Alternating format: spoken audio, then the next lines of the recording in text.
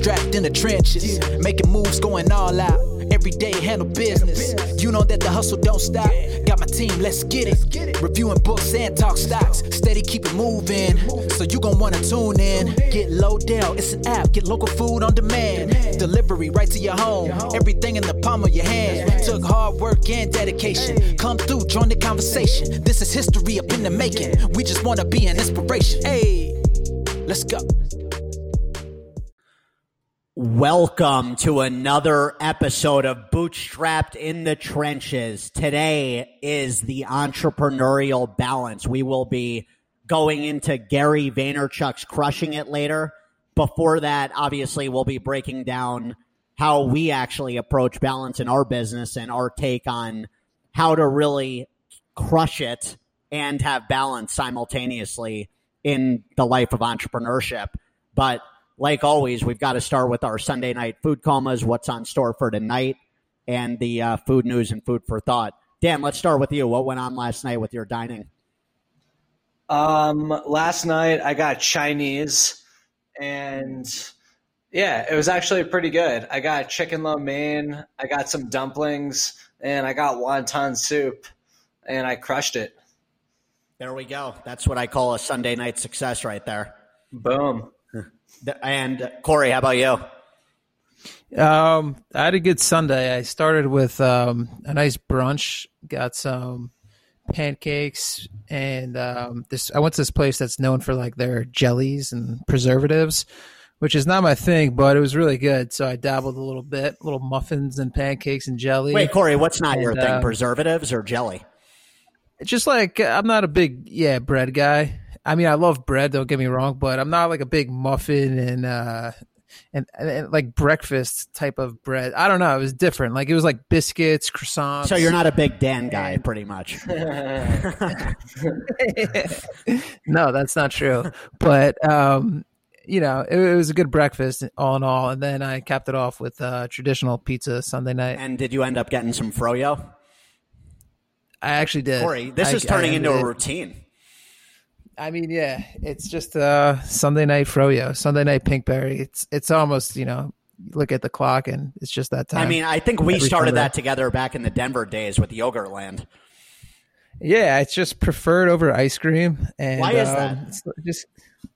I think it's a little bit healthier, but who knows? It really does give you the shit. So see, that's my question to you. Would you rather eat healthier knowing you're about to shit your brains out, which makes me wonder, is it actually healthier when that's happening? Or would you rather just go hard in the paint with you're going ice cream, eat ice cream? Like what's the train of thought there?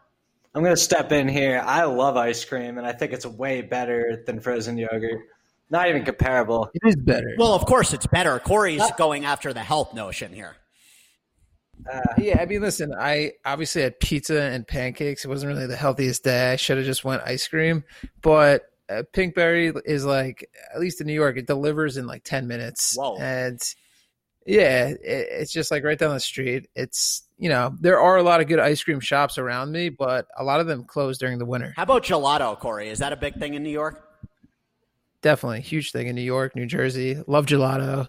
I'm a big custard guy. I love custard. Like, you guys ever have Rita's? Of course, man. Dude, our mom's from Wisconsin. It's the queen or king, whatever you want to call it, of custard, the dairy state. Oh, yeah, Dan and I used to literally just look forward to going to Wisconsin for Kopp's frozen yogurt with my dad. They had the best custard. It's the best. And you remember that girl in Denver that actually her aunt and uncle were the owners of Kopp's? Yeah.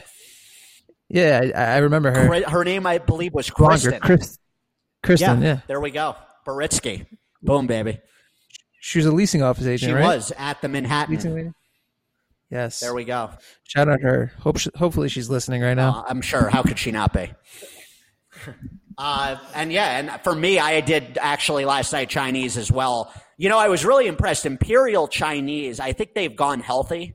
I had a chicken and broccoli last night that I didn't feel bad about eating. 3 hours later, I was feeling phenomenal. I had some chicken dumplings with that and then ended up doing a GoPuff order. I have to give it to GoPuff. I was a huge hater of GoPuffs until I actually started using their app. when I used them from ordering on Grubhub, they would never show up or show up with only a quarter of my order. The last couple of months, not saying they're the cheapest of the bunch, but these guys deliver pretty consistently, and they've been on point. They have these amazing, those quinoa dark chocolate peanut butter cups I was showing you guys, the Unreal Snacks. I have gotten addicted to these, like straight up. But no, I'm interested to see what they're doing, because I think they're trying to give 7-Eleven a run for their money, and I'm finally seeing where. Because their menu is expanded, and I like what their offerings are. They've kept it simple, stupid, without the excess bullshit anymore. So someone's on point over there.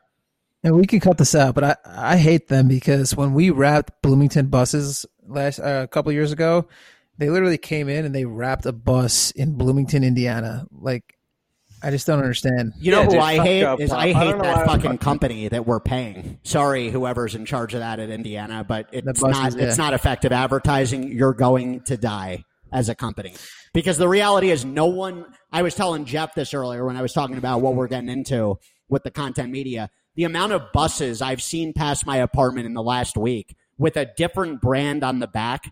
I'm telling you, nobody has any clue what the hell any of this is. I agree, but in Bloomington, it was a different story. That bus passed like literally 15 times, and it's such a small area. Like, you would just see the B-Town Menus bus roll around. Well, we still have it. Yeah, I agree. Do we? Bloomington, we do. Yeah, Corey, let us know if you don't see it, because they're going to be up up for for we cut that out this year. No. This is our last year. We had to do a 2-year contract. 2-year contract? Yeah. Oh, cool. If you don't see that, though, let me know, because they're going to have a problem if we actually don't have that up. I'm sure they're up. Yeah. No, Dan, it's no joke. I'm not joking, but it's going to be up. I'm not like laughing because of what you're saying. It's just like they're going to obviously honor the contract. Our buses are going to be up there. That also shows, though, how passionate I am for us with this new project we're working on, because when you think about even back in the day when we started doing the bus advertising, the what ifs, when something got broken down, just the stagnant, the lack of transparency and fluidity with that message, not knowing if it's up a random day. There's no trust there. You're relying on some media buyer that doesn't actually give a shit about your company.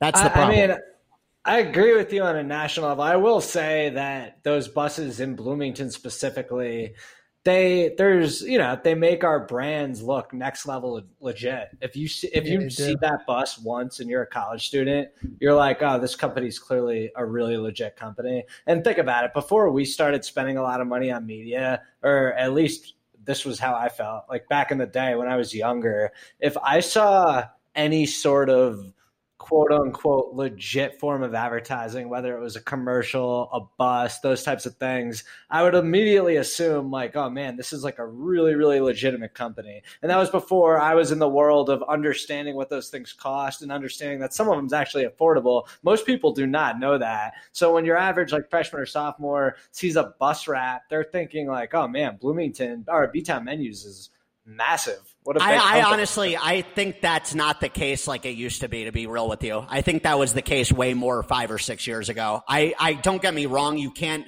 not see the bus wraps. There's no doubt that gives us credibility. The question is, when you see Uber, Delivery.com, and all these national brands like Chick-fil-A doing the same thing, does it actually help us being on these buses? Like, does it make sense for us to do next year? Well, when you think about it, when you throw those brands, like the brands you just said, those are all the top brands in the world. So that's my point, though. They're all global national brands. Do we put ourselves in that traditional category with wanting to play that game? What I like is that students think that it's actually part of the university, because like B-Town Menu, it's way more local and like niche, and I feel like students actually think when they see the bus that it's part of the university. Corey, I agree with you. That's why that benefits us. That's why though I get frustrated when that's what I thought was the case when we first decided to do that before they had these national brands on the buses. Now, so do you still think that when Uber is on all the buses? Well, I think First off, is Uber on the buses? Yeah, Uber Eats and McDonald's. They're all over Bloomington. Oh, the co-branded Uber Eats McDonald's thing, which is way more McDonald's than Uber Eats. But either way, that's a national brand. So yeah, but when you throw in the different types of brands that are advertising on a bus, it's all the top companies in the world. So when you throw our company in the mix, and then you're putting yourself in a average person walking around looking at these things, they're like, oh, Uber, McDonald's, B-Town menus. They're associating us with like these powerhouse brands, which is exactly what we want. So you're saying, Dan, we should definitely not yank these buses. I'm not saying we should definitely not yank the buses, but I'm not saying we shouldn't. I'm definitely saying that I kind of think when it comes to that, especially in a college town, and especially the ones in Bloomington, which are like really powerful with the way they are. I mean, those bus wraps are kind of next level. I have a couple of videos of them from when I was in Bloomington. I just feel like if we're going to do that, continue, we have to go harder in the paint with it to make sense of it. I don't see the value in us just being on one bus. Dude, the value is simple. It's basically all it takes is somebody seeing the bus one time to just have a subconscious thought that B-Town menus is really, really big time and professional. Because when you see a bus wrap of that extent, that's what you're thinking. It's not the type of advertising that somebody needs to see thousands of times in order to use us. Because at the end of the day, we're shifting towards this media stuff anyway, and it's working and it's better for us. But if people are seeing food reviews and things like that, all it takes is them randomly seeing a bus, which is like really professional and well done. Maybe we redo it, but probably not. For them to be like, oh man, this company is actually big time. And yeah, I think there is something to be said for it. Like at the end of the day, as much as we talk about how traditional media is dying, it's not dead. And there is something to be said for certain things that give companies, I always thought it just gave a company that next level of validation. And when we first started doing commercials, in my opinion, that was the best part about it. It was like, the people are going to see this and be like, oh man, this company is really, really legit. And this is the first time I'm really thinking about this again. But like way back in the day, I go back to before we were really biased and knew what all this stuff was, a commercial was a big deal. And it was back in the day, not anymore. No, but it's still like the conception of a TV ad is, oh man, that's expensive. That must cost a lot of money. Even though TV ads aren't necessarily quite as effective as maybe they used to be because people are on their phones, there's no doubt like a TV ad means this is a legit big company with a lot of money. And I think people do still have that mentality. You know what I think is interesting is when, traditional media is dead. Like take newspapers, for example, right? No one's advertising in newspapers. They're dying. But last year, Supreme, which is like a huge clothing brand, dropped their line sheet only in the New York Post. And they sold the New York Post that day sold more papers than they did in the height of their career, like on a typical day. So it's like when no one is actually advertising on traditional media anymore, sometimes it's interesting when a brand decides to use that because they're like one of the few to actually still do it, and it catches your attention. I think that example is very unique, and I like that. That's cool. That's unique, dope. My whole problem with traditional mediums, they haven't priced in the change of the guards with times. If you go and get a commercial in Bloomington or Boulder, they are not giving you different rates based on all the different types of channels that didn't exist. And that's a problem. Major problem. But if you look at a lot of our videos, so like the commercials included a ton of YouTube videos. And if you look at our YouTube commercials, like they have 50, 60,000 views. That's from the Comcast packages. I know, Corey, my problem with that, I don't trust that when we go through those channels, I don't actually, I have no trust in their system. Like I actually don't buy into that. But those views are... I did not realize. I was like, God damn. I know when you said that last time. Yeah, I was like, what is this? I did not realize that. I'm glad you just said that because my mind was like, what the fuck? Or like, what happened here? How did these go somewhat viral? Exactly. So yeah, that's from those packages, which are, numbers. Numbers don't lie. For sure. No doubt about it. Yeah, I mean, look, at the end of the day, when you advertise on commercials and YouTube, like it's happening. There's no doubt about it. We used to do the commercials. Oh, it's happening. Is it working? Yeah. I don't think for most companies it is at all. Well, I think they're in the FOMO world where they think they need to do things like we were in for a while. And when you really break down the brass tacks of the accountability of the impressions for conversions, you need very wide margins to justify a lot of these media buys. That's the biggest problem. I still think that there is something to be said for companies like us that actually might benefit from a commercial more than a company like Uber, only because it, in my opinion, gives us a level of validation where if people see a commercial, they immediately assume that we're more professional and that we're on the same playing field as some of the competitors. And that's where I think commercials still have a place in marketing, is for that reason alone. I think it has to be the right messaging. Like, I'm with you if the price point makes sense and it actually is a commercial that is not one of these run-of-the-mill things. I personally do not watch any commercials anymore at all. I can't stand them. I don't like any ads. Anytime I see an ad pop up on Spotify or anything for that matter, I tune out. Like, no matter what it is, I'm checked out. And I'm biased as shit on the other end of that.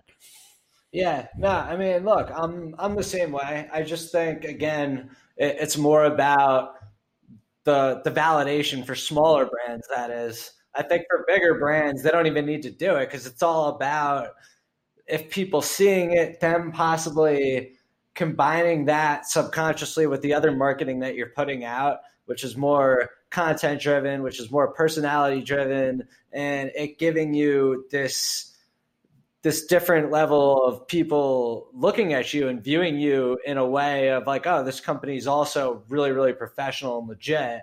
And that's where I just think, people don't really look at social media as advertising. So if you're doing it effectively, the people that are successfully converting and things like that, they're not necessarily looking at what you're doing as even marketing. So for them to randomly see a bus ad or a commercial, that's the only time they're actually associating like your spend with, oh, this is advertising.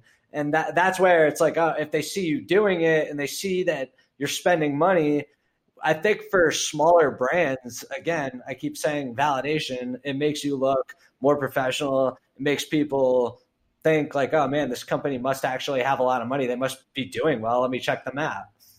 I think first that you have to trust them, though. Like in Boulder, I think our reputation at the moment, it's not a good look having a commercial running when a perception is, oh, these guys are more expensive, they're slow. The reality is, I think it does more harm than good when you can't control the message ongoing, which is why I think we're on the right path here to be able to create these funnels and engage. Even with these reviews, we at least provide the platform and see comments and can take things from that. When we have these commercials blanketing, that's what it is. It's a blanket. You don't know what's under the blanket. I mean, when you say it's a blanket, when we're doing social media ads, it's also a blanket. No, but we're able to engage. It's not a blanket in the fact that you run an ad in Boulder, we're gaining a lot of insight on these people's comments. You don't get that. I get it for YouTube, Corey, what you were talking about. When it comes to the overall, I just lost faith in the system through our Denver years, the last couple years. I mean, it's very binary. You could see it in the lack of conversions and people selling you a bill of goods. It's like, well, this is great. How are 100,000 impressions not leading to a new user? So that's my ongoing thing there. It's like, what does an impression actually mean if it's not impressing anybody? I mean, look, you're right in the sense that you can't actually track TV commercials, but you're wrong in the sense that we weren't growing at our ultimate point when we were doing all that stuff. Obviously, we had to cut back on certain things here, certain things there, but we stopped running commercials in Boulder, let's say 1.5 years, 2 years ago. Like when we say they weren't working, we were running commercials in Boulder like at the same time period that we were doing over 1,000 orders a day. Well, yeah, without competition. Of course, it works without saturation, but that's again a pissing contest. We can go. Yeah, even Bloomington last year, I think last year was the last year we ran commercials in Bloomington. I believe we did it last year, right? Yeah.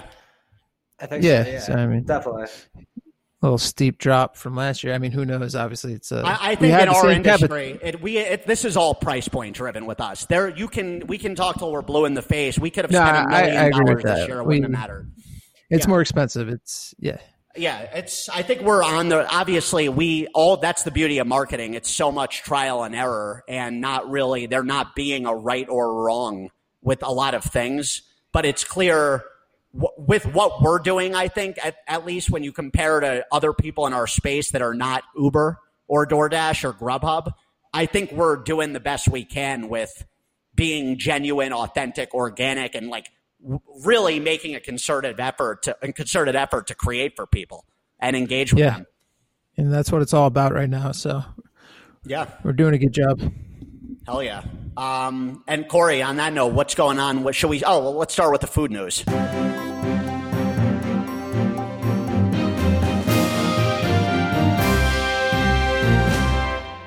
So the food news, I feel like with everything going on, it's good to start with the coronavirus stuff. People have been into that. We've been getting some feedback on that. So here's where we're at. There's been 79,000 cases. There's been 2,600 deaths. It's starting to be more of a worldwide thing now. It's popping off in Italy, some other countries. The market plunged over 1,000 points today, which was the worst day in over 2 years. A lot of that was because of the coronavirus.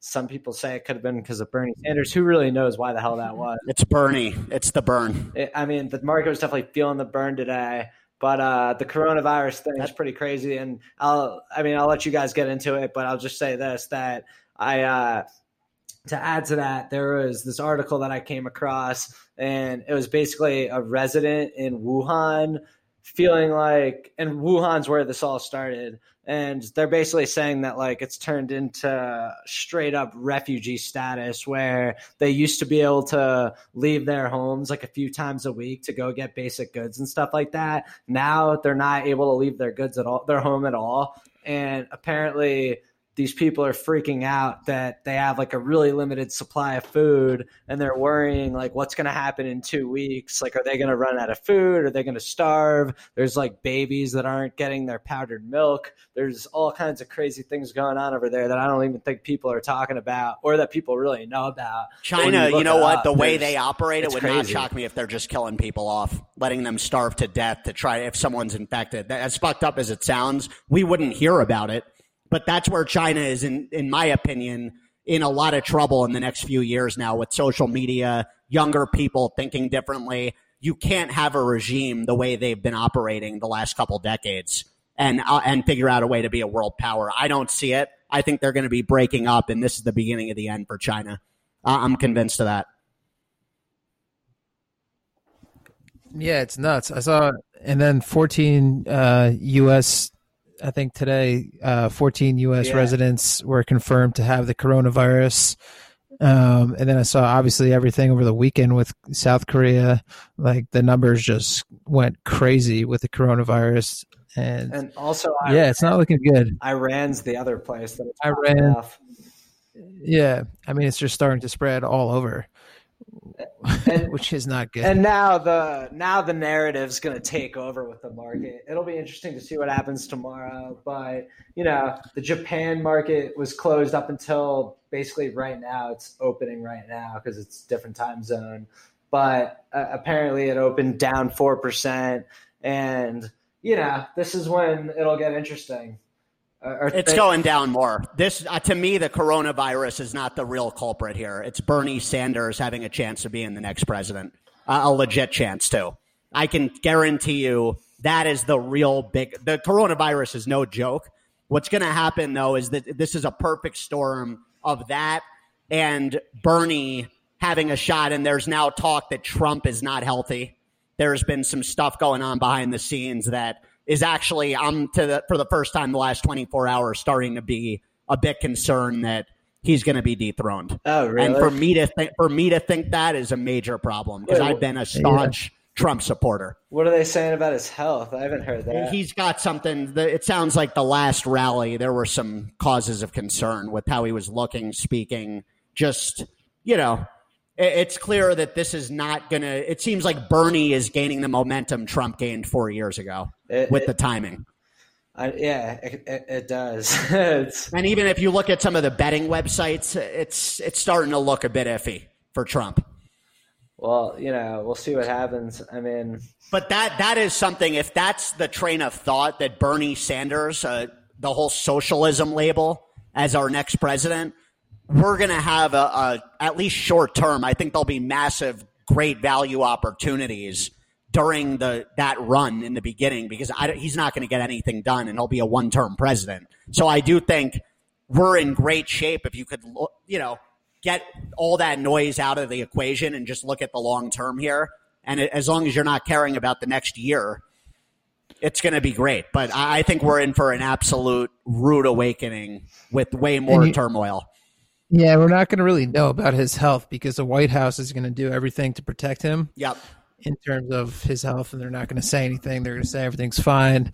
And, he's getting older. He eats like shit. He's not a good That's the problem with Trump. He eats like shit, and he's not even – the guy is, I think, 73, but it's more the way he treats himself 10 years older than that. And yeah, like if you look at him and Bloomberg, they're complete opposites, similar in age. Yeah, and, I think Trump also, he's starting to sound like Hillary with the slurring.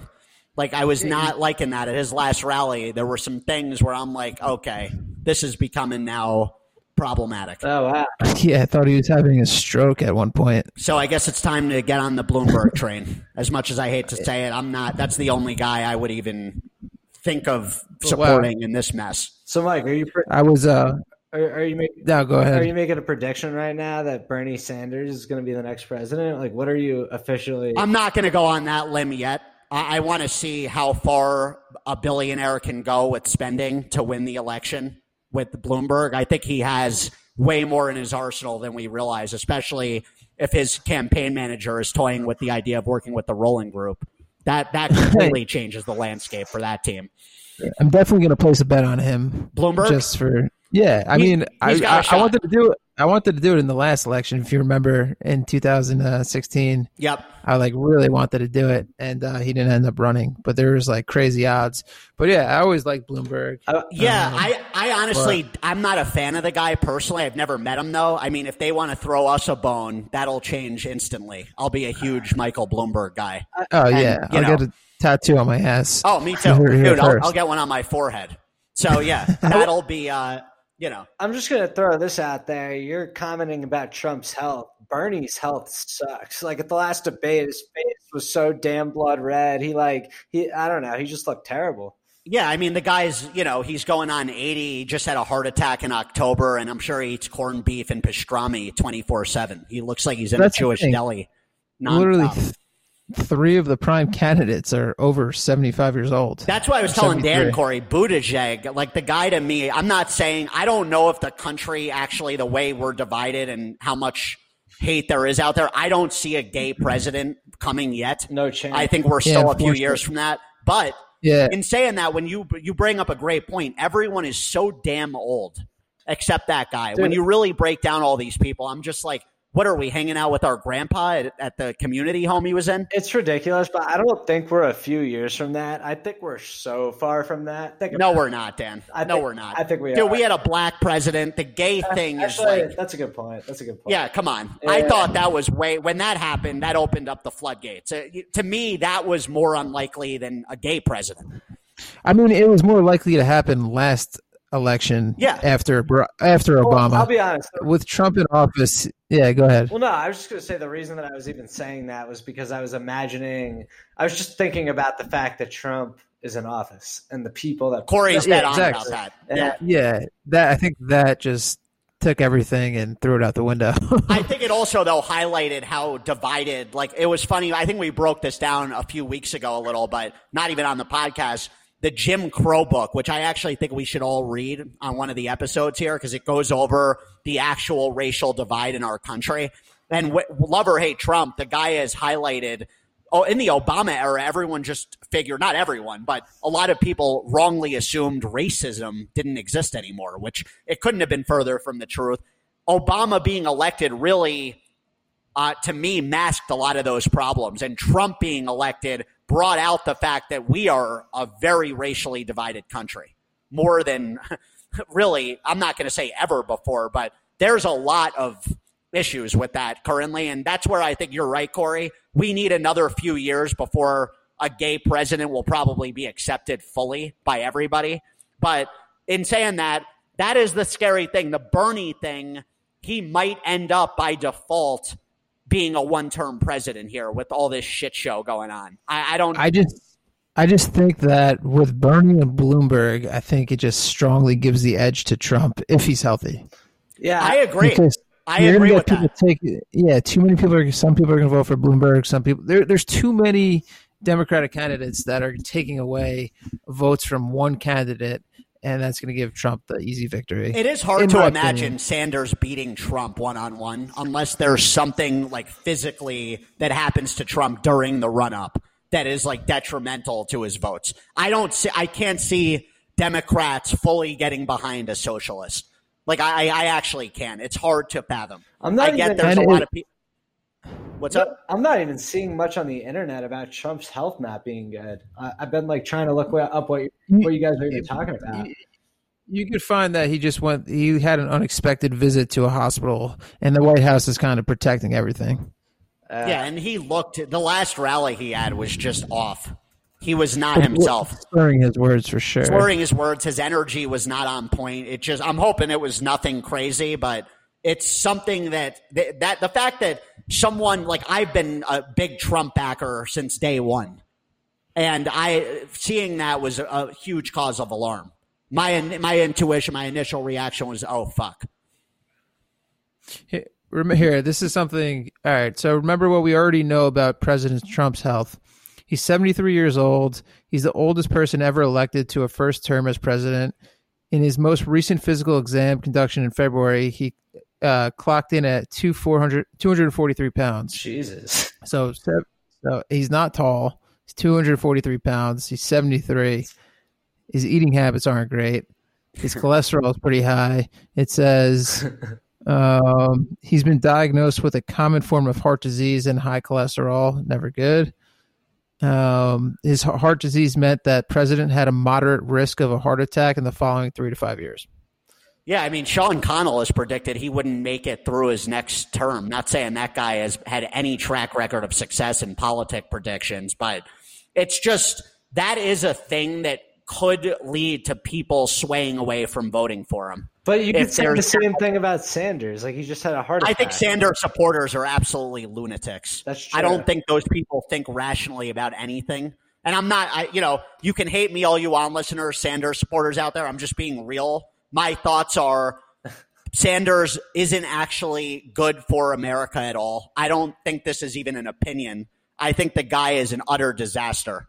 And anyone that actually is supporting him, I don't think you're really looking at what it is he's behind. Because giving everyone freebies is not a way to build America at all. I think Trump should just start like a vegan campaign where he goes vegan for the next 10 months. Corey, and I feel like that would, yeah, but he would sway a lot of Democratic voters to vote for him. That would be funny. Or a lot of they were doing a whole thing. I sent Dan on this about he's on this trip to India about how the Indian Modi, their prime minister, does not eat meat. He's vegan. So they were cracking up with what is Trump going to do on some of his trips? He's had steak twice in a day. So he's definitely not a guy that's going to eat vegetables and non-meat for a few days straight. What do you guys see him doing there as an audible when they give him some spinach and chickpeas? Yeah, I mean, I feel like he just can't hide his emotions. Yeah. I know. So is he going to be like, hey, bud, do you have McDonald's here? What do you see that going down? He'll be like a little baby on a high chair if you feed him beans that he doesn't want. He's just saying, no, I don't want it. And just I can see that. Yeah, or my old move when I was in 6th grade and hated every food, I would just eat it and then spit into a napkin and roll in. Oh, Corey, I always did that. That was genius. I feel like us kids were very clever at figuring out how to not eat shit. Yeah, especially you go to a friend's house and their mom cooks a gross meal like stuffed cabbage that no one wants when they're 9 years old. I have to give it to my friends' moms back in the day. I don't recall I used to manipulate what was on the menu a lot when I got there, where I would always figure out ways to drop hints of how much I loved a certain dish just to get them to make it. I did a whole report once on my buddy Blaze's mom's chocolate chip cookies just because I wanted her to make them. And sure enough, she made hundreds of cookies for the class and gave me an extra couple tubs since she was so happy I talked her up. Yeah, shout out Jeff Dorman, our number one listener. His mom used to make her go-to was cinnamon toast or cinnamon toast crunch or frosted flakes covered chicken. Ooh. And she used to bake it. It was so good. Wow, can we ever make that at some point in the next few weeks? Yeah, we can definitely get that. Jeff, arranged. get Shelly and more on the horn here. I don't know if this is part of my 2nd grade stomach appetite, especially when it comes to breakfast items, but I've never liked the combination of breakfast and chicken. like the whole waffles and fried chicken or steak and eggs. Why is that, Dan? I don't know. It just grosses me out. Interesting. Like, I want Have waffles. you embraced it though fully? Like, have you ever actually gone in and done steak and eggs or chicken and waffles? No.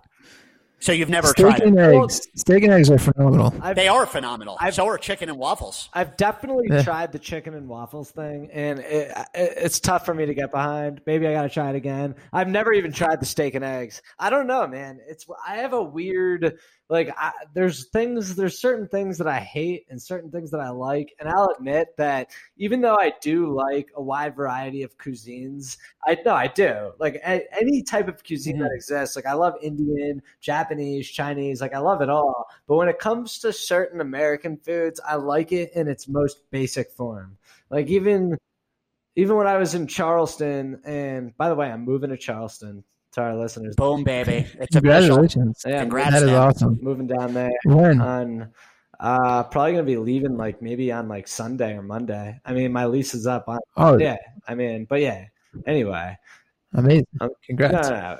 Do you have any questions about it? Question? No, No, I was just thinking that's like knowing you for a while and living with you. That is true. I've always seen you eat any cuisine from Indian to Italian to whatever, but you just don't like things like as simple as cheese or I don't like just little cheese. things. And even when I was in Charleston and I went out and I got fried chicken at this place, and like I don't even want like gravy on my fried chicken or like Dan's not a hybrid guy. He doesn't like mixing things. He wants his food like he likes it. Sushi, non-bread with tandoori chicken. You're not giving him waffles and then asking him to throw fried chicken on that. That needs to be separated. It needs to be separated. I understand into that. separate meals. Like I need to have the waffles for breakfast and the fried chicken for dinner. I can't have them. See, that's why we make such a great team. I'm the exact opposite like that. I actually like go in wanting that smorgasbord. Like remember we used to have that what was that place in Denver? The Latin Asian fusion, Zaccolo. Or not Zaccolo. Zango. Are they still open in New York, Corey? Yeah, I had it last week. Oh, we'll have to 2 go weeks there. ago. We'll have to break brunch there. It's good. We used to go there, Dan, in Denver. Corey and I, you came a couple times. with Yeah, us. for sure. That place, the idea of mixing a waffle with dumplings and some rice, I mean, that's my happy place. I will say that I love Yeah, that. that's a good place. that place was awesome. And again, even at that place, you're having the waffle and then the dumpling, and then it's like one thing at a time. You're not like having it It is separate. separate. And I could do that. Yeah. I love buffets because I'll split up. Even when I go to buffets, that's actually a perfect example. When I go to a buffet, I will literally have breakfast, lunch, and then dinner within one meal, but space it out. Like first, I'm going to go in for the eggs, the bacon, and the toast because I got to just like get that in my stomach. Then I might go in for like a sushi lunch, like right after. And then after that, maybe I'll go in for like a roasted chicken, but I'm not going to combine them all. I need to space them out. I can see that. I mean, at a buffet, I respect that. I've had both occasions where I'll just go for a smorgasbord on one plate. It makes it difficult to distinguish for the taste buds sometimes. Does. So that's that. And Corey, wait, we got to ask Corey here. He's in Bloomington. Are you going Butch's tonight, or what's going on? Yeah. You know what, tonight? I mean, I am pretty fucking exhausted, but I'm the hotel I'm staying at is on Kirkwood, so there's like a million restaurants. I figured I was just gonna go pick something up real quick or go dine in at a new restaurant. There's like 3 new restaurants right here. Meet the owner. Hell yeah! And strike up a conversation. I'm only here I have pretty much all day tomorrow. I have like 5 meetings lined up, but there's so many new spots. I couldn't believe it. Hell yeah! Like there's easily like 10 to 15 spots now that we don't have, and I hate that more than anything. Nothing grinds my gears I more love than it, seeing Corey. a restaurant that how I am. It gets in your head where you're just like, what the fuck? That's great. Yeah. That shows what a beast salesman you are, where you're like clocked like that, where it's like, are you shitting me? Yeah, it just like it actually like it just gives me anxiety. Corey, you want to go into food for thought though? Yeah, so food for thought. I figured I just wanted to. I know Mike. If you guys follow us on Tumblr, Mike, how could they follow us on Tumblr? Is there a way to? That's a great question, Corey. Let me see. I know we have that linked on our emails and All right, everything. so for all of you who just follow us on social media, we're at Lodell HQ on both Facebook and Instagram. Mike is always posting our Tumblr, his blogs that he posts pretty much daily on B-Town Menus on Instagram, B-Town Menus on Facebook, Hungry Buffs on Facebook. But he does a lot of these food facts, food hacks, all that kind of stuff. But I found a bunch of interesting ones today. I was at the airport all day. I had a crazy layover just to get to Indianapolis because it was the only cheap flight. So I went from like Indy to North Carolina. I mean, it's from New York. That's dedication right there. Yeah, I'm a company man through and through. You are. So anyway, back to food for thought. The first one, it's just a bunch of food facts, but bird saliva is actually an expensive delicacy in certain areas. And this has probably a lot to do with the coronavirus in China because it's big in China. So they actually collect bird saliva and they make it into a soup, and it's a huge delicacy there. And people in China, like, they actually forget caviar and they're more about bird saliva. Maybe it's time to sway away from the soups with exotic animals and saliva. Bird saliva, and how it's a huge delicacy in China, and they mix it with water and a couple other flavors, and they use it as a soup, and it has extreme health benefits similar to the bone broth benefits, where it has a lot of protein. It has a lot of things you would never ordinarily get in your typical day-to-day soup. But supposedly the flavor is, as they put it, exquisite, and it's just one of those things that they eat a lot of. And I mean, in China in general, eats a lot of animal food products, as we know. So maybe I won't count myself out on bird saliva. I don't know if anybody watches James Corden, one of the late night shows, but he does like a table where there's like all these disgusting foods. Bird saliva is one of them. And he asks questions. If you don't answer the questions, you have to eat the gross food. And bird saliva is one of those things. So it's kind of gone viral on the internet. So, Corey, would you eat it? I think I'm really open to anything. Right now, the coronavirus with how it started with the bat meat, like, kind of just grossed me out from eating a lot of meats that I would probably try. But, I'm pretty open to trying anything. So has this at all thought, like, with this coronavirus spreading, have you at all considered going vegan or vegetarian from this? No. Not even in the slightest. It's just like I've tried it for a couple weeks. I work out so much, I'm always hungry. I don't know about you guys, but I mean, there's like obviously proteins that can fill you up, but for me, I need like grilled chicken, like Eric Shipper. Shout out to the beast. Shout out to the beast. Has Eric and Greg broke bread yet? No, but side note, Dave Becker hired at Invisalign with Greg's company. So, yeah.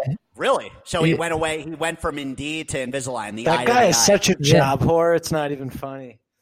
He is. Yeah. Jesus. But supposedly, so Greg said it's one of the hardest jobs to get in the company. He's like going to be a Queens territory manager, but I think he actually might be working for Greg. I'm not sure. Nice. I'm pretty sure. That's hysterical. Oh man, so he's Greg's little like mentee. Yeah, exactly. Do they know each other, or did they just see each other once on a soccer field, maybe? So they've met before because Dave used to date one of my friends, who's Greg's friend's brother, Jesse Linker. And he dated Jesse's sister. I was telling Dan about that actually. Before I move on, Greg said that Dave's called him about 15 to 17 times. Whoa, talk about persistence. I mean, hey man, good for Dave getting Greg going there. Yeah, no, Greg liked it. But do you think I love the thought of that. Do you think Dave has had more jobs or girlfriends in the last 10 years? Wow. Dude, that's a great food for thought question right there. Honestly, I can answer that personally, and it's jobs. Really? Is it like 7 to 6? I mean, I feel like we're getting close. I think it's like a 5 to 3 or 6 to 4 range. You got to give it to Dave. He's good on the fly. The guy, Miami, Denver, New York, 6 girlfriends, 7 jobs. I mean, when you talk about adaptability, Dave Becker Yeah, he's up there. He's shameless in the sense that he'll move anywhere, and he's not afraid to, go out and do his Bold thing. and steal See, that we should shit. definitely I love the idea of just having random ass people on the podcast. We should probably have Dave on the podcast now that we did a whole 2-minute little. Of course, I And then agree. it's just I think I we. mean, guys, it's bootstrapped in the trenches. I actually do think it makes a lot of sense for us to have everyday people on here, not just celebs or like Tim Ferriss or Chris Miller. Corey, you would have cracked up the other night. Chris was doing the Gary V impersonation where he just gets all excited. What'd you think? Yeah, it was good. It was funny. Yeah, that guy's a character. Chris Miller cracks me up. he's great. Yeah, but Back to food for thought. So I don't know if you guys know this, but the FDA actually allows you to have a trace of insects in your food. So every single thing you eat actually has a trace of insects. And another tidbit that is not on my list, but that I learned yesterday, is that New York water is so good, not because it's just like New York tap water and all these things that everyone thinks. It actually has little tiny duck particles that float in the water that clean it out. It actually cleans it out and makes it more, because New York is one of the only places that actually doesn't use a filtration system on their water. And it has these little duck inside the water. Duck. Wow. Yeah. Interesting. So I guess when I get to New York, all I have to do is turn on the faucet and I'm golden. Dude, that's the best part. You don't have to buy water bottles. It's Corey, great. do you have one of those? Because I've realized I got to stop spending money on sparkling water and just get one of those. Yeah, dude, I have one. It's amazing. It actually works great. It works great. I don't use it as much as I'd like to, but it definitely works great.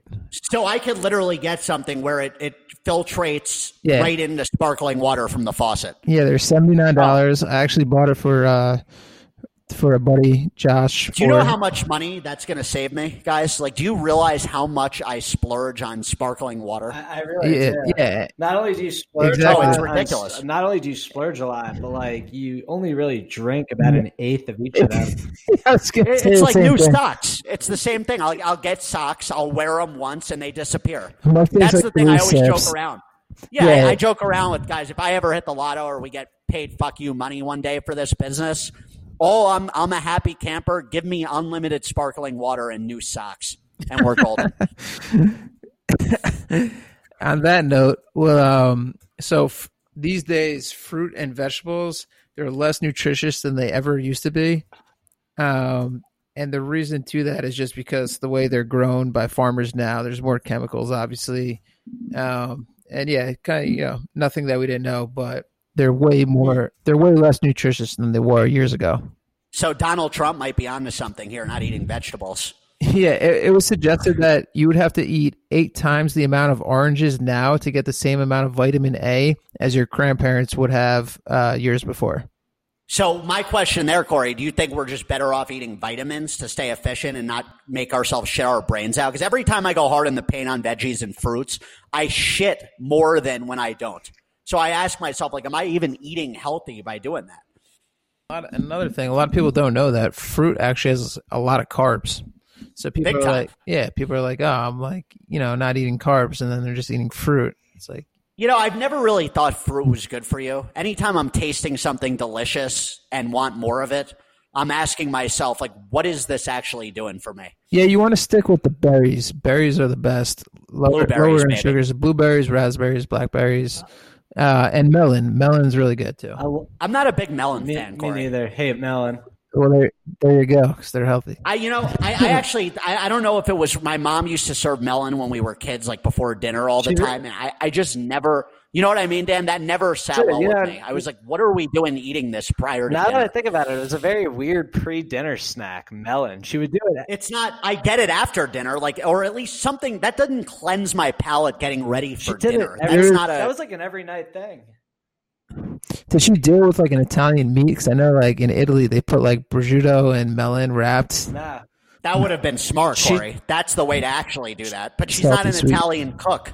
That's the problem. She- My buddy Frank Eisenbahn, his mom used to do that constantly. Well, yeah. I'd show up at his house after school. There'd be prosciutto with melon waiting for us and homemade pasta. She's I'm shocked there wasn't mortadella. She's a Jew. Yeah. Oh. We should get the mortadella, the king of mortadella, on here at some point. That would be entertaining. And this one I thought was pretty interesting. So if you chew coffee beans, it actually helps eliminate bad breath. But that I found interesting because when you drink coffee, you get that coffee breath. So it's kind of weird that you chew coffee beans and it helps out. We have some friends that can definitely come in handy with that, with the bad breath issue. So they should be going hard in the paint with that immediately. We'll let them know. Corey, is that one of your biggest pet peeves? Close talkers that have bad breath. That's my biggest. Close talkers, right? It's up there. Close talkers is actually like my biggest pet peeve, especially when people are drunk. And then they're like closer and they like are talking louder. I'm like, dude, it's so annoying. It's like, dude, I can literally like see your teeth on another intimate level. It's a problem. Is that a coffee stain? I don't even know, but get away. Just back up. That's really, when you think of the impression arm's length, that's what it really is for. Yeah. Close talkers. It's just such a Curb Your Enthusiasm episode. Big time. Yeah. Oh, man. I feel like I've been in those situations a few times in life where I'm like, is this person fucking with me, or is this going to be something that I have to bring up as an issue? And then my last two, they're kind of tied together, and actually tied together with the fruit one, but they're saying now, obviously, I know, Mike, I know you know this, Dan, I'm sure you know this too, but dark chocolate, I know, Mike, you love it. It's just as healthy as fruit. So if you eat the high cocoa level, the dark cocoa level, it's just as healthy as eating fruit. It's got, the same benefits. It actually has more antioxidants. So. Oh, perfect. I'm done. I'm chucking out all the oranges, all that shit. It's over. I'm just sticking to dark chocolate. And then in Extreme Buzzkill, there's a good chance that chocolate supplies may run out within the next 20 years. So.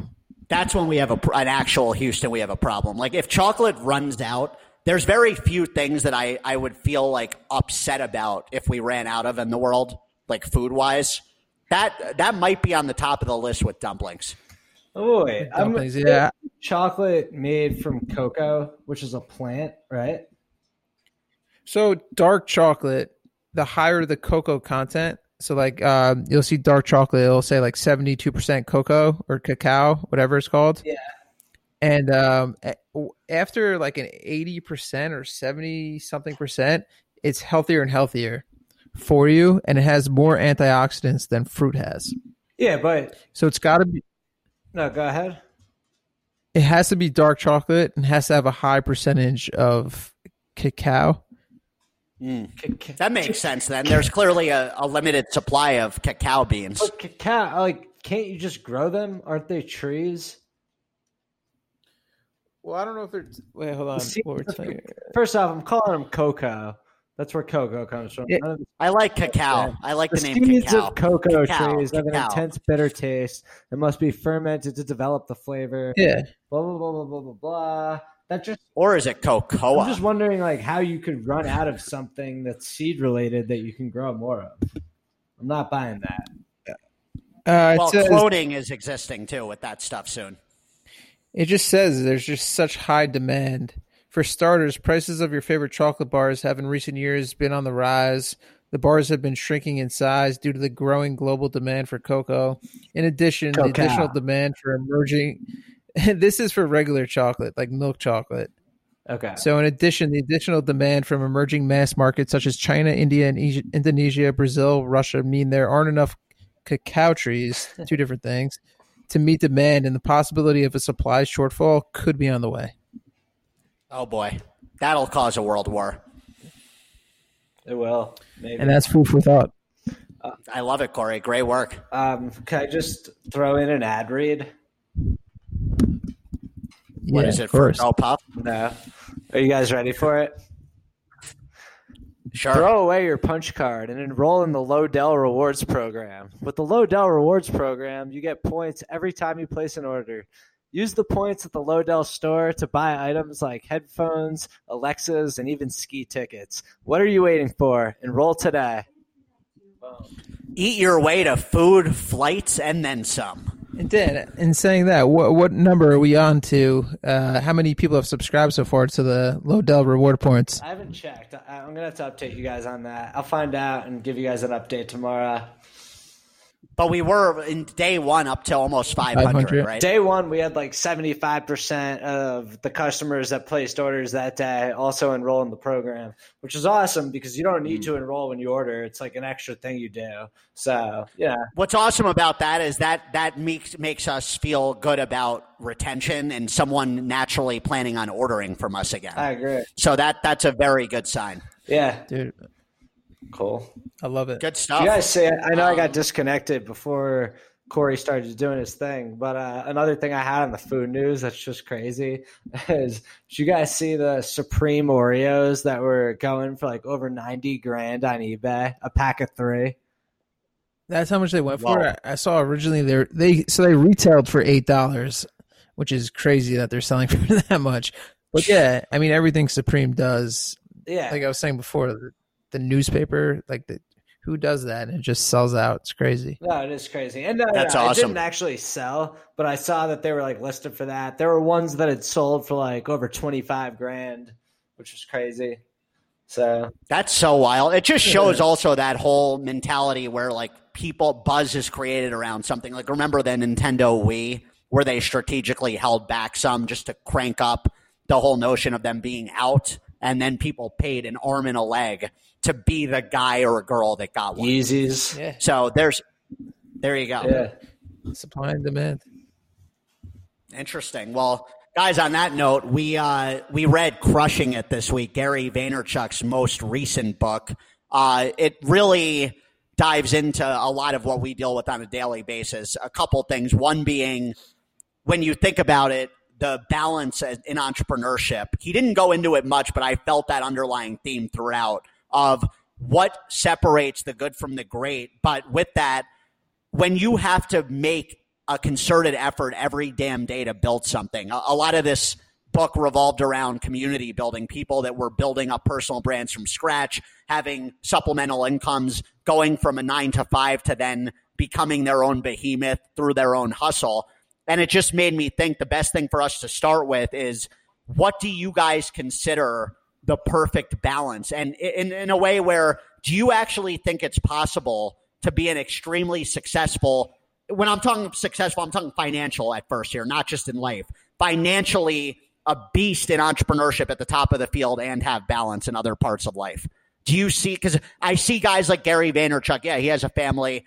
He doesn't tell everyone he doesn't work on weekends. His part of his brand is I'm always at it. I get it. But a guy like that has figured out over time how to have balance. But my question to you guys, do you think there's a way to have that balance on the up and up when you're in that mode, kind of like what we're in now, expanding our business, evolving it, working on staying relevant and turning into something special?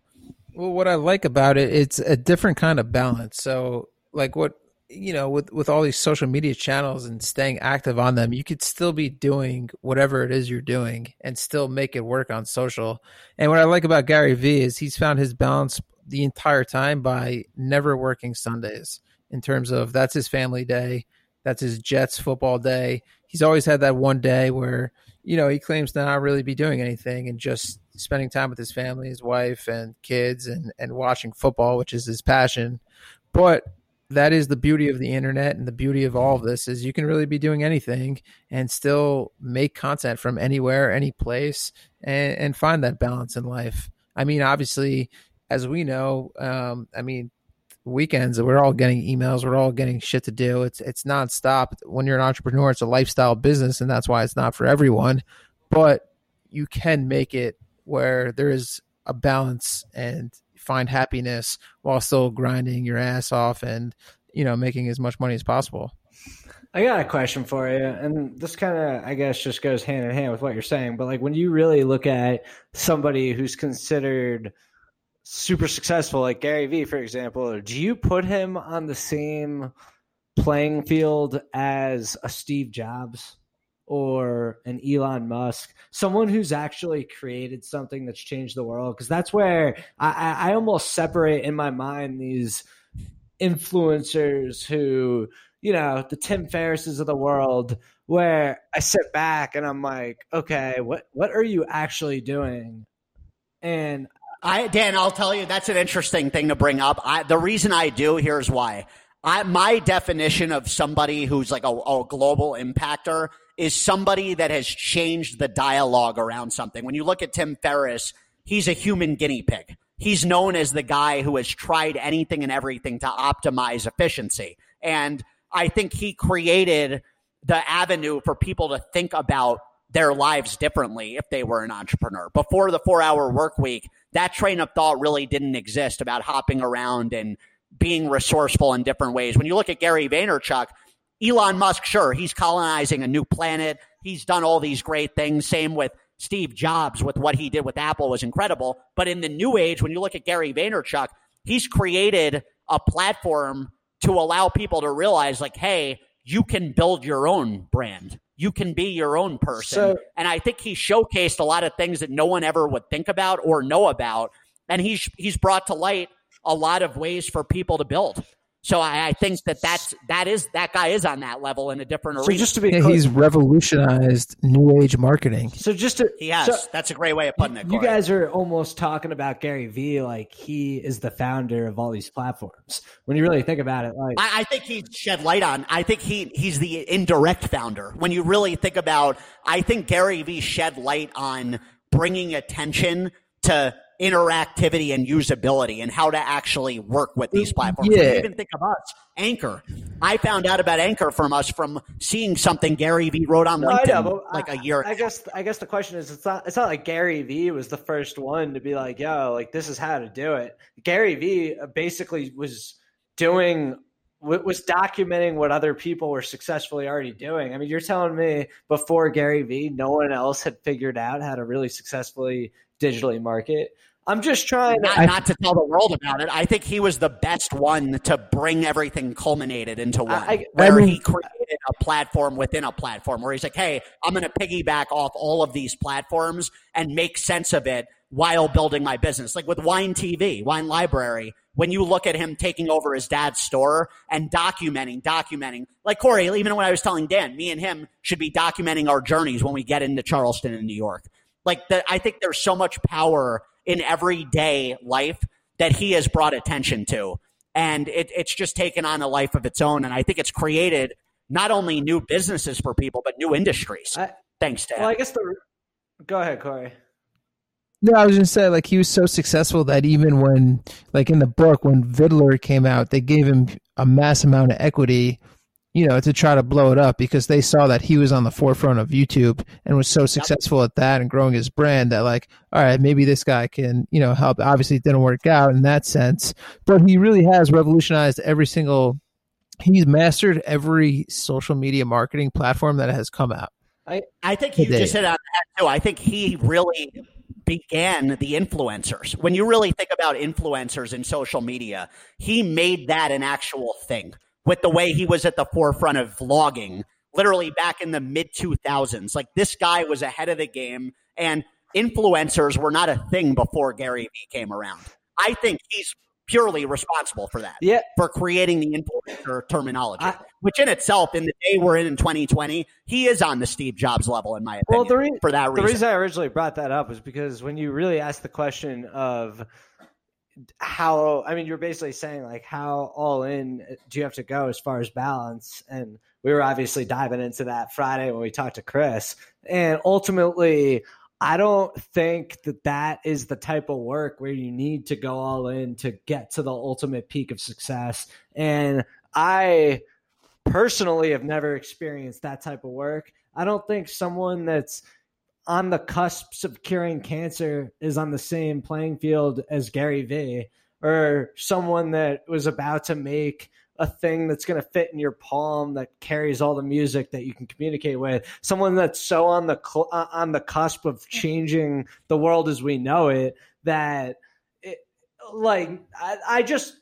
I look at them as two separate things. And I honestly think if you are somebody that's going into being an influencer like Gary Vee, it is possible to have balance. And that's where, when I was reading his book, I don't know if you saw the little thing that I wrote yesterday, just summarizing that we were going to talk about this, that I threw up on the website. But ultimately, like, he basically is it's funny that we read him right after we're reading Tim Ferriss, because it's almost like the complete opposite. He preaches that you can't have balance if you want to be successful. He even says at the beginning, you can't have an hour and a half lunch. You can't take the time to hang out with your boys or watch YouTube videos or golf. And it's like, fuck that. Like, is that? But Dan, again, I think in his defense, he even says, if your definition of success is hanging out with your boys, enjoying a round of golf, and having life-work balance and not being a behemoth, that's success. I think that's all relative to, depending on who you're talking to. Okay, so and for you to go over Steve Jobs with the, putting stuff in your pocket versus him, I think they've been revolutionizing things in completely different eras and different ways. So it's about how many people do you have an impact on? Like when you look at Kobe Bryant's death, he was clearly a global icon. Look at how many people he impacted. So when I even brought up how I don't get the whole legacy thing, that is to me legacy. Did you impact a lot of people? That to me is a legacy. That's the only thing that makes sense. So when you look back at this era with Gary Vee in 20, 30 years, is he going to be looked at as a guy that revolutionized the game? And I think so. Yeah, I agree. I mean, he's different than a lot of other people that we're talking about, but he did revolutionize the game. I mean, think about how crowded social media is in general, and how he has figured out, like you said it, one on every platform, figured out how to utilize each one, made bold predictions, investments early on in some of these things. Not all of them worked. He admitted that in the book, but I think a lot of it just comes down to this guy sees the future, and he's an executor. Yeah. He envisions and then does it. He keeps doing it. And what I love about Gary Vaynerchuk, you guys know I've been a big fan of his for years. He's real. Like, he's authentic. Even if he repeats shit some days, he's being a human that's building his grind. And the one thing I will say that bothers me about the guy, and I know we've kind of joked on the side about this, he should showcase hanging out on a Sunday doing nothing. Where people shouldn't feel pressure to be always having to be on because they think Gary Vee's on when he's actually not always on. But then he would be actually working when that's his one day of rest. You know what it is, Corey? I'm more mean just highlighting. That's such a good point. I more mean highlighting Sunday as a day of rest. That's what I'm highlighting. Like, guys, take a break. He doesn't ever fucking do that. It's literally like no matter what, you think Gary Vaynerchuk is sleeping under a desk churning shit out, when the reality is a lot of this stuff's scheduled way in advance. Now he has such a big team working for him. It's just like, I mean, I know he does everything and he does a shitload, but it's like, how much is he actually doing now that he has hundreds of employees? He's got people following him around with a camera all day, every day. I mean, he's obviously doing everything, but it's, Yeah, I think but that's kind of where I'm getting at with you guys. What I'm really asking is, how do you define success? Like, for you both individually, with what we're on the journey together now, what is your definition of success with what we're doing for your own personal lives and our business? My definition of success when it comes to our business, whether it's the new business or our current business, is seeing things grow. And I think I could say the same in my personal life and my business life, and in any department of life, whether it's my personal relationships, my business, my golf game. If I'm trying to get good at, let's say, Adobe Anime, like just seeing progression. Yeah, any form of progression, but actually having a way to track that progression. It's one thing to say you're progressing at something, and it's another to actually be going in circles when you think you're progressing. And, I think a lot of people get stuck in that, where it's like, are you really? It's the speed versus velocity, where you're just like going in circles without doing anything versus actually building momentum. Yeah, but ultimately, like there's nothing. Finish off, Dan. I was just going to say that ultimately at the end of the day, like I can go to sleep feeling good if I feel like I had some sort of progression in that day, and something I did, I got a little bit better at, and the next day, because of that, I'm going to be better off. And I know that's like the most cliche bullshit ever, but it's really not, because it's like, if our numbers are going down, that's not progression. That means that like the business is not succeeding. If the numbers are going up, that is progression. And don't get me wrong, there's minor things within. Like if we're launching a rewards program and we're upgrading our app, those are pieces of progression too. So you can't always just pinpoint it to one or two things. But ultimately, for me, that's what it comes down to. Well, you're going over results versus process, right? Yep. Like there's results-driven progression and also process-driven, progression. Which brings up like there's. What's up, Corey? Sorry, Dan. I was just gonna say there's nothing that ever made me happier than like when we launch a new market and just watching new orders come in, new customers come in. That was just like the best feeling in the world. Yeah, nothing feels better than absolutely. seeing that. You're so right. Best feeling ever. Climbing a mountain where you're just building momentum. Yeah, and then you can relax and enjoy that when you see it working. And I heard something interesting on another podcast that I like to listen to, and it was basically saying, like, a lot of the times when you're in the process, you have no actual idea if it's going to lead to anything. So that's where the process. Well, I think that's entrepreneurship, right? It's figuring a way. Yeah, it's true entrepreneurship is figuring it out some way, somehow. For sure. And that you're right. The process, like all the stuff we're working on, I think that's what separates though people from being able to be in this game is there's no guarantees in this world. But I think that's part of what we all love about it.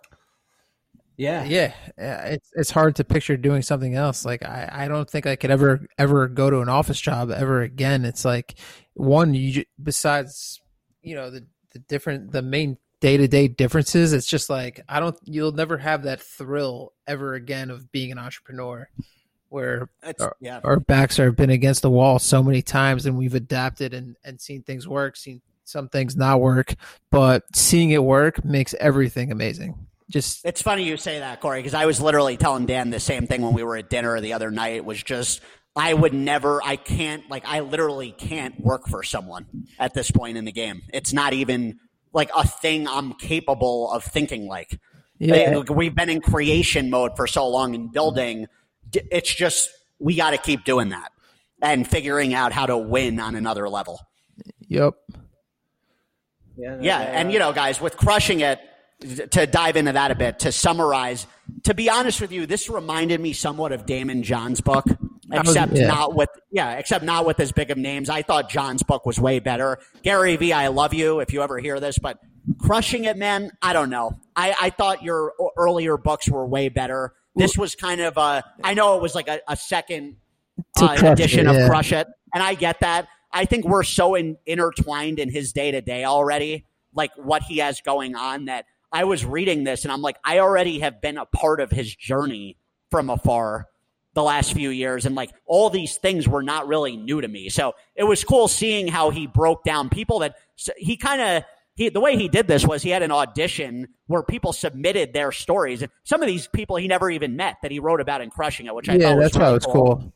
Yeah, and more than Damon John, he had a little bit more to say on each chapter. He did. You're right, Corey. That's a great point. He went into more of the people executing instead of just the fluff, where it was like, oh, wait, in Damon John's book, there wasn't a lot of direction beyond the story. And with this, there were step-by-step instructions of how these people built up YouTube brands or whatever they might be doing. And I thought it was cool. Overall, not one of my favorite reads, but definitely bits and pieces. I think we could take like Dan, you bringing up the other day, like when you moved to Charleston, the notion of you providing free value to a business to build rapport and maybe then indirectly make sense of us launching Lodell. There was a part in this book that you hit on the head with that, where somebody was trying to build up a business and they provided a free service to a tourism company and it led to a massive deal for them through a reference since they built rapport, community built.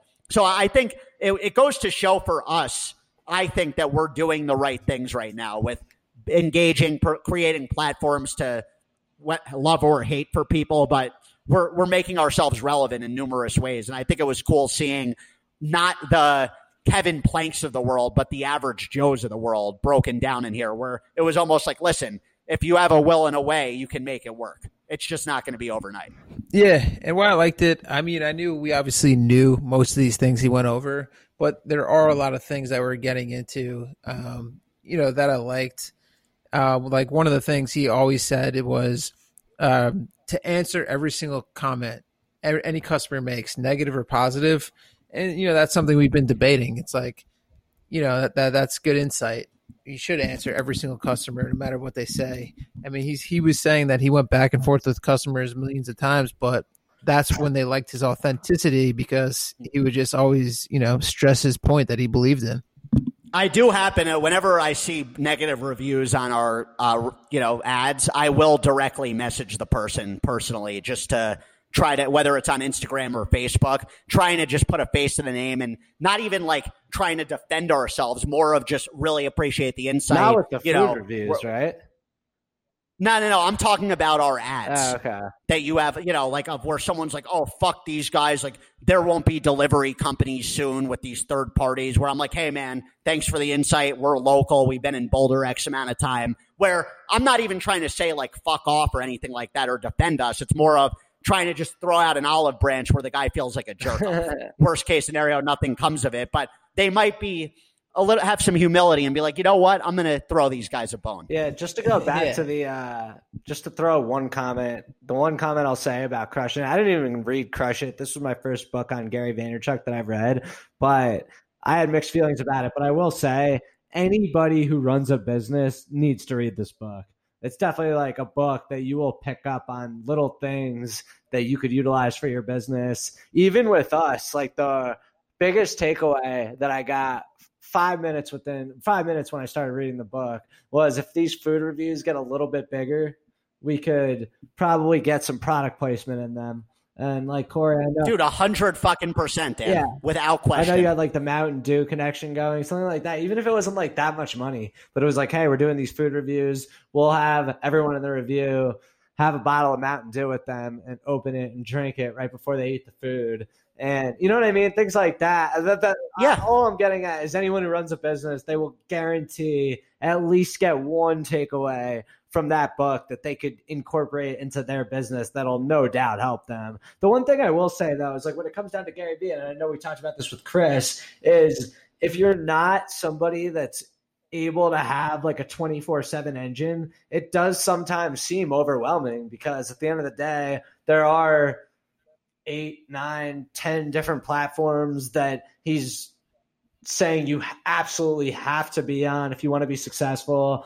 And I don't necessarily know if that's true. I don't think you could stick to one, but I think you got to not burn out. And well, you got to know your audience too. You're spot on, Dan. It's not like every business needs to be on 8 platforms. Like we've even seen, not saying it's right, but even with Snapchat, when you look at the dialogue there and the dynamics of that channel, what can we really do to distinguish ourselves on Snap that's really different from Insta Stories at the moment? When you actually think about our brand and what we're trying to accomplish, there's not, especially with us introducing TikTok now too.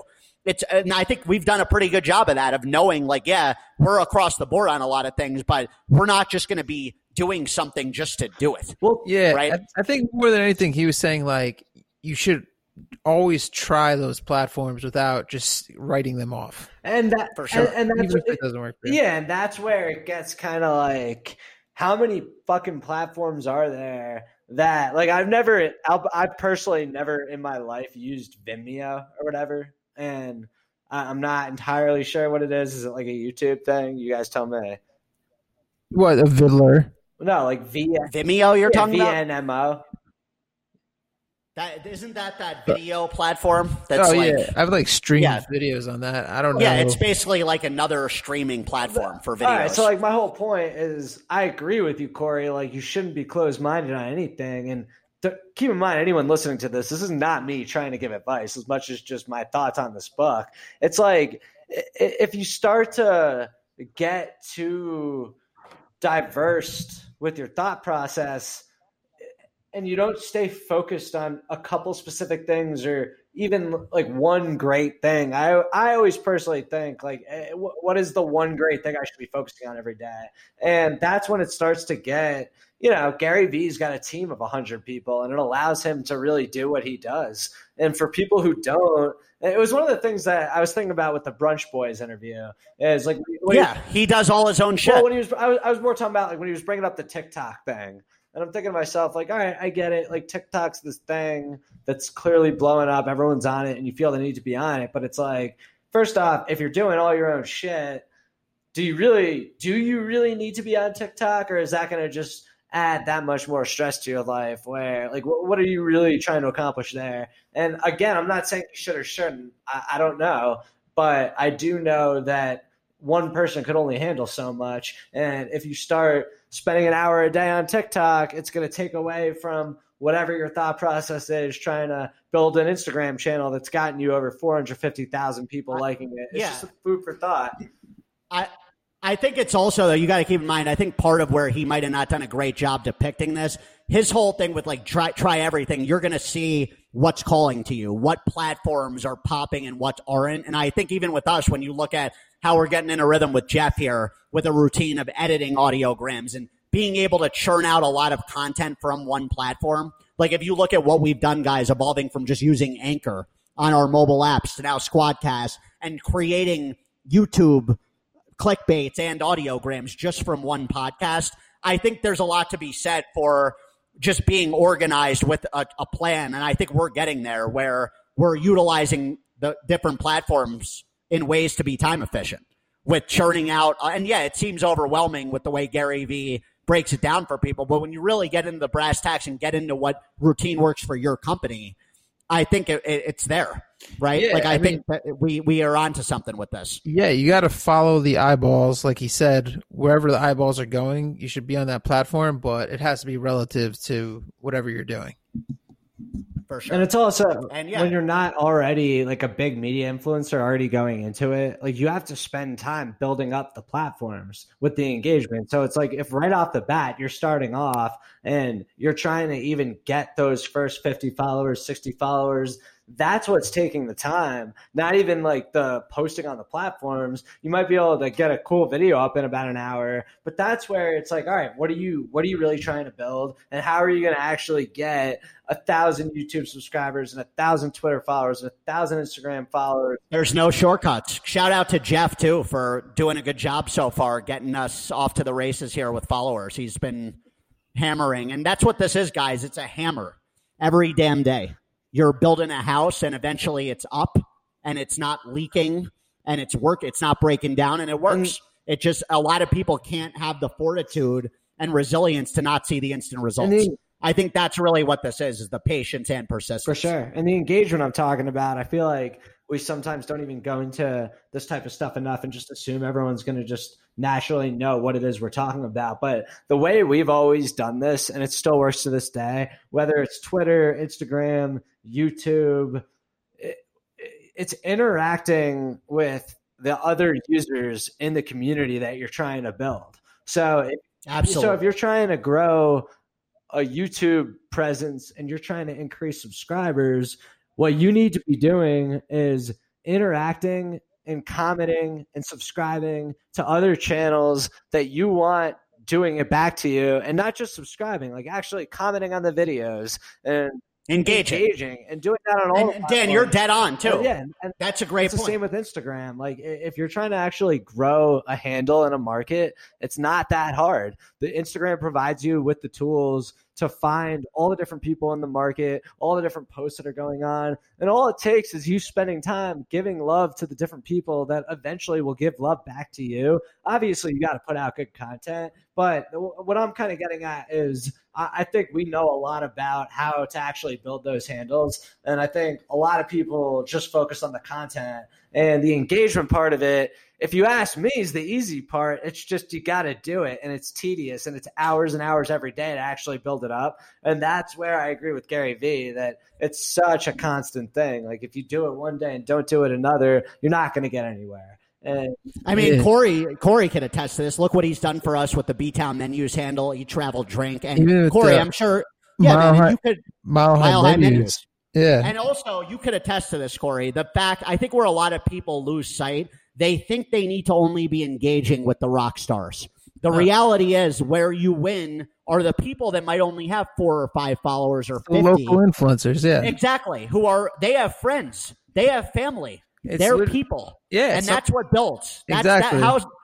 Think about who wins the presidency. The guy that gets all these middle and nowhere votes. It's not someone that's getting a celebrity on stage to run a concert. Yeah, that's the reality here. Sometimes the biggest influencers are a local brand. I mean, here, like Pizza X, Buffalo Louie's. You piggyback off them, you shout them out, they repost you. That's the best way to build organic followers, things like that. And yeah, there's a lot more to it. But I mean, obviously the cheat code is to just spend money, which not everyone has, but that's the fastest way to do it. But obviously, piggybacking off local influencers is the best way to build a brand locally. I think there's no doubt, too, we'll reach a point where we'll want to start juicing some ad spend behind this to build this up. But we want to get to that organic base first, where we have enough outreach and oomph to then get that to a whole nother stratosphere for every cent we're spending. I think there's something to be said there, right? You guys, do you agree where it comes to, all right, we're not going to just start spending money to get YouTube subscribers when we have less than 100 subscribers. But when we get to 500, that could start feeling like there's something there where it'll be way easier to justify getting more people to build because we'll have the credibility. Someone will see, be like, oh, shit, these guys have hundreds of subscribers. This is interesting because let's be real. We're a herd species. People follow what other people are doing, and that builds up. What I did like that he was saying is that Twitter is it's the best social network to like get virality super quick because of the retweet button. And if you have something that sticks, put it on Twitter. We can take our YouTube videos, put it on Twitter. I know he was saying like, yeah, every platform has their own audience, but with Twitter, you can kind of take a look. Obviously, a lot of people are looking for news feeds, but people are also looking for funny short videos. You can put your TikToks on Twitter, put your YouTube videos on Twitter, and that's a good way to try to get a lot of followers quickly. I think Twitter we can build up faster than anything. I got to 100%. I've also that's why I've been trying to get way more posts frequently for us on, as you guys are seeing on our handles, with like 5 to 7 a day. And also with that, if you notice one really great point they brought up in Crushing It, when you're trying to reach an influencer, Twitter is actually the most likely place for you to get attention without as much saturation with messages. So even the other day, Ian Eagle, the broadcaster, has a Twitter account and barely any followers. So I hit him up on there thinking, I have his personal email. I'm hoping he gets back to me. But that is pretty interesting when you think about, I think Twitter really gets ignored for communicating a lot. Yeah, and I used to do this all the time, especially on Instagram. But I would hit up like, all right, if I wanted to get to Snoop Dogg, I would find out like his wife's handle. I would look at his like wife's cousin or his wife's or like his daughter who didn't have that many followers and be like, hey, I'd love to send you clothes or whatever it is, and send a bunch and obviously give enough clothes to Snoop Dogg so Snoop Dogg would wear it. But you could reach out to people who don't have as many followers that are close to that person you're trying to get, and then bam, it just happens. That's like one of the most clever social media hacks I've ever heard. Corey has always been a natural at outreach. When you think about one of his biggest natural gifts, it's the ability to get through the weeds and figure out how to reach somebody. Dude, that's incredible. As we've been building up this next phase in the podcast, that's a trait that's really going to continue to come in handy on another level. So kudos to you for having that. While we're talking about this, for our listeners, if you guys haven't, please take the time, go to the Bootstrapped in the Trenches YouTube channel and the Bootstrapped in the Trenches just on the podcast you're listening to, and subscribe, give us a rating, share it, tell your friends about it. We're trying to blow this shit up. Hopefully you're enjoying all the content here and dialogue and conversation. And just from 3 regular dudes who started a business and have been in this game for 15 years in a crowded space, and we're just really just shooting the shit, telling you exactly how it is. So subscribe. You guys, yeah, like behind closed doors, guys. That's what's cool about this. We're not sugarcoating shit. I think that's something, guys, we've talked about too a bit, where a lot of these books, everything's crushing it. The best days. We talked about this a little with Chris the other day, Corey, how that we were trying to be real on that podcast too, where it's like, be your authentic self, show the world it's not all roses and peaches and cream. Shit happens. Like, there are shitty days, there are shitty hours. And I think that's a cool thing for us to showcase, where you can impact someone that might be down on themselves, knowing we've all been there many times, and everyone has. And I don't think Dan really brought this to my attention the other day when we were trying to figure out, can we get an ebook going? He was like, dude, the way to do this is us going over the flaws, the mistakes we've made, not just talking about 5 ways to build a brand like every other damn company. So I think that's really enlightening to think about. It was. Even in that video you guys put together, really cool. It kind of said, hey, we tried this, didn't work. Tried that, didn't work. And now we're doing this, and we're seeing results. You guys should check out. Hell yeah. I was working on it today a little bit. TheRollingGroup.com. Go to it right now. I'm just obviously there's like a long ways to go here. Not even actually. It's probably like 4 more hours of work. But it's I think it's starting to come to life a little. Could fuck around with the colors and all types of things, but I'm just curious what you guys think of like this general layout. Oh, it looks good. It's just I'm still loading for me. It's getting there. I think we got to work on the actual outlines, not the The fonts. The fonts and what's it called? The actual boundaries, like the lines around things. Like I think we could do some things with just kind of. I'm trying to think of the right word. So here's my thought process on it all.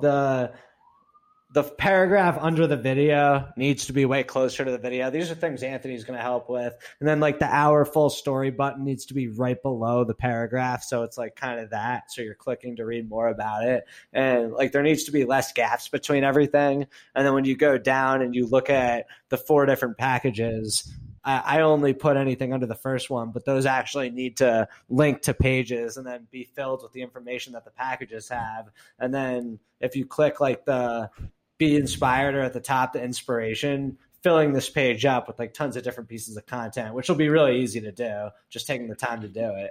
Dan, the one thing I agree with Corey said earlier about the font, I think we should shift like the beginning part of that. I think we should make a different font. What? You mean the hello and thank you part? Yeah, I think we could do a better job of getting that to Peacock a bit. Yeah, We're definitely having like cool a good start.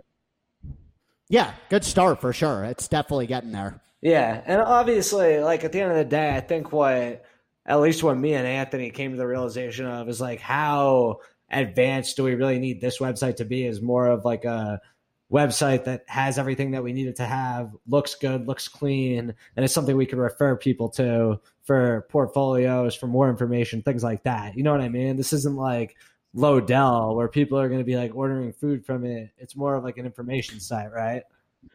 Yeah, I look at it more as like a portfolio of what we can do just to show people. Yeah, we got to definitely change up some of the design with these lines. It just looks, I'm trying to think of the right word. I know you guys know what I'm talking about here. Like the way the background like color is compared with like how the lines blend in. There needs to be more definition. Go to Bootstrap on these things. Go to bootstrappedinthetrenches.com now, because changed some stuff with that around this weekend, and that's just fucking. Dan, we have a Jewish mother getting pissed here that we're late for dinner. By the way, we're gonna have to. Let's wrap this up. Yeah, Corey, you know how that game goes. Shout out to you. Go to Bootstrap right now. That, in my opinion, that looks really fucking dirty. Yeah, I actually like this a lot better. Yeah, I mean, this is like way actually better. complete. Yeah. The other one's just kind of started, but this has like multiple videos on it. It's just like, to me, this is sick. I think it's easy fix though. Even with the other side, I think a lot of it's just like the font and like kind of like the definition. Like this has more of like the other one to me just seems too blended. I don't know if it's the coloring and the font or like the lack of it's like, it just seems more defined on Bootstrap in the Trenches. Yeah, that's pretty much it. This one's just very spaced out so far. Yeah, I mean, that's what it is. It it's the spaced out part, I think. There, which it'll get. But anyone who's listening to this, check out bootstrappedinthetrenches.com. It's our website. We also kind of post, blog posts about our weekly podcasts and things like that. And we post all the podcasts on there and some cool videos, just random shit. Definitely check it out. It's pretty cool. And great job tonight, guys. We have exciting things coming up. Corey has a dominant meeting with Indiana University tomorrow. And going to crush that. And then next week, the outreach begins for more revenue building. And last note, Mike, what's the book we'll be reading next week if anyone's following along?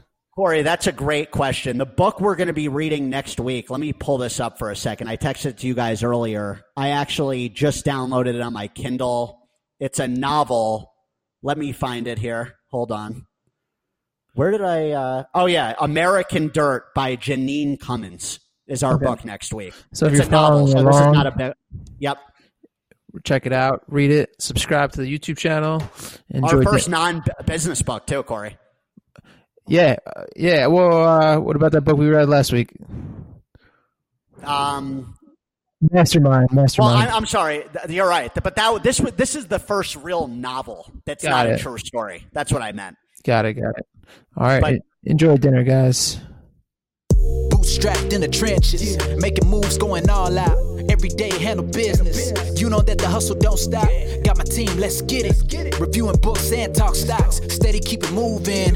So you gon' wanna tune in. Get Lodell, it's an app. Get local food on demand. Delivery right to your home. Everything in the palm of your hand. Took hard work and dedication. Come through, join the conversation. This is history up in the making. We just wanna be an inspiration. Hey, let's go.